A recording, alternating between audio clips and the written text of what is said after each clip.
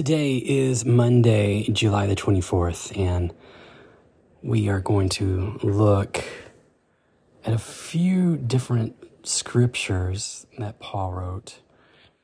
And my question for you, have you ever been knocked off a horse? I have, a few times.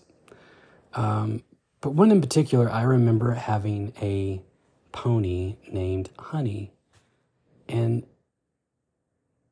Honey just did not like me on her back. And every time I would ride her, she would just lay down and lay over on me. And I was like, wow, the only person that could ever get her to go is my brother Mike.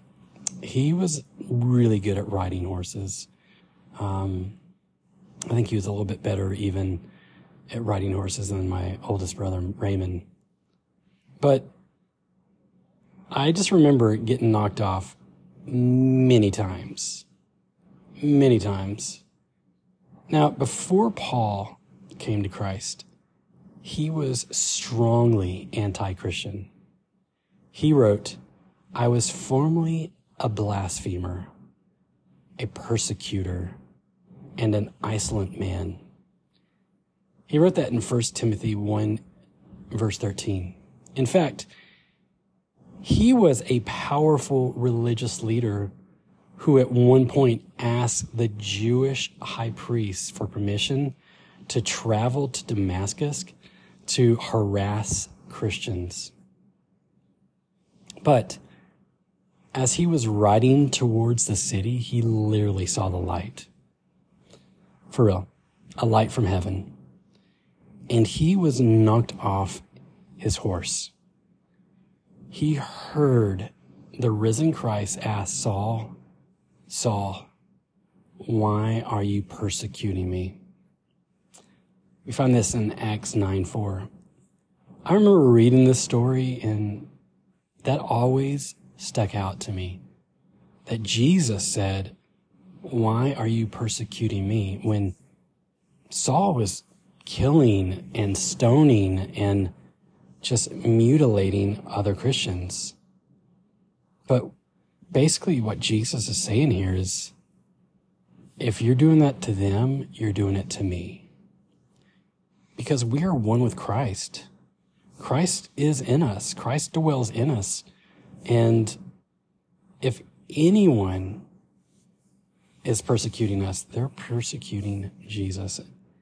Now, Saul of Tarsus, who had been the enemy of Jesus, was so utterly changed by his experience that happened on the road to Damascus that he became Paul the Apostle. You see, Jesus was no longer the object of his scorn, but the object of his life. Paul became so committed to Jesus, regardless of the cost. Now, as we saw in yesterday's daily dip, he resolved, and he said this: if I live, I'm going to serve Christ. If I die, then I gain, because I will be with Christ. Our culture doesn't allow for the thinking that dying might be better than living. We hold on to life so tenaciously. Just one more year, just one more month, one more day, one more breath. The world simply doesn't understand death from a Christian mindset. Instead, many people see death as the worst possible outcome. For them, to live isn't Christ.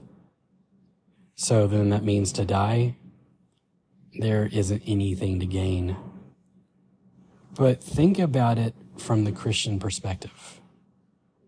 Part of God's work in your life as a believer is to eventually give you a glorified body with which you can dwell in his presence forever.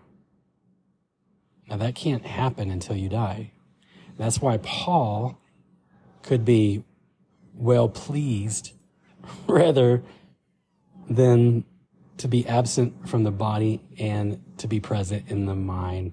And we see that in 2 Corinthians 5:8. Sorry, I know you hear the little guy. He is in a very playful mood right now. Yeah, buddy.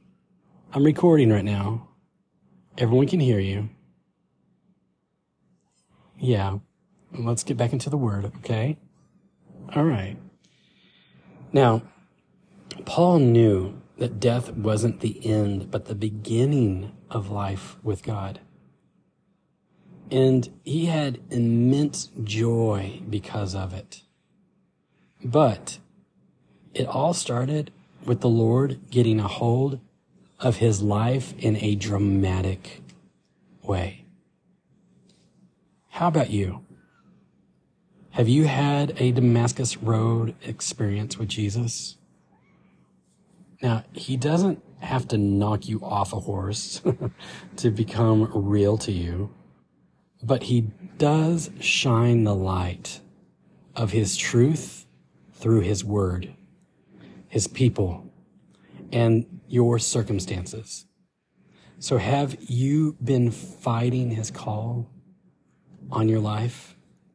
Because I believe that most of you have a call on your life, but you're fighting, you're running, you have nothing to do with it. So why not just give up? Give up the fight and take a hold of the life-changing joy that he is offering to you. Let's read 1 Timothy 1:12 through 14. I give thanks to Christ Jesus, our Lord, who has strengthened me because he considered me faithful, appointed me to the ministry, even though I was formerly a blasphemer, a persecutor, and an arrogant man. But I received mercy because I acted out of ignorance and unbelief. And the grace of the Lord overflowed, along with the faith and love that are in Christ Jesus.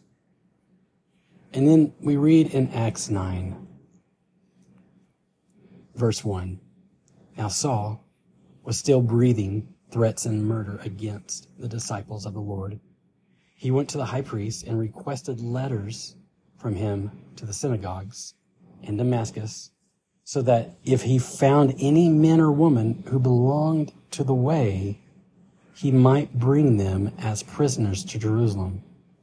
As he traveled and was nearing Damascus, a light from heaven suddenly flashed around him.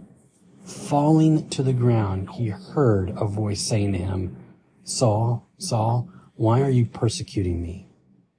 Who are you, Lord? Saul said. I am Jesus, the one you are persecuting, he replied. But get up and go into the city, and you will be told what you must do. The men who were traveling with him stood speechless, hearing the sound, but seeing no one. Saul got up from the ground, and though his eyes were open, he could see nothing. So they took him by the hand and led him to Damascus. He was unable to see for 3 days and did not eat or drink. And the last verse comes from 2 Corinthians 5:8. In fact, we are confident and we would prefer to be away from the body and at home with the Lord. God, we thank you so much for today, and we just pray that you would be with us. God, thank you for your provision, your protection, your love, your goodness. Thank you for our road to Damascus experience. to where we heard you calling our name and we answered, and we are so grateful. We're so grateful that you were there with open arms. We're so grateful for your love. We thank you, Jesus, just for how good you are. In Jesus' mighty name, amen. I am so sorry for the little guy, Legolas. He is very talkative today and very playful, and he just wanted to be part of the podcast.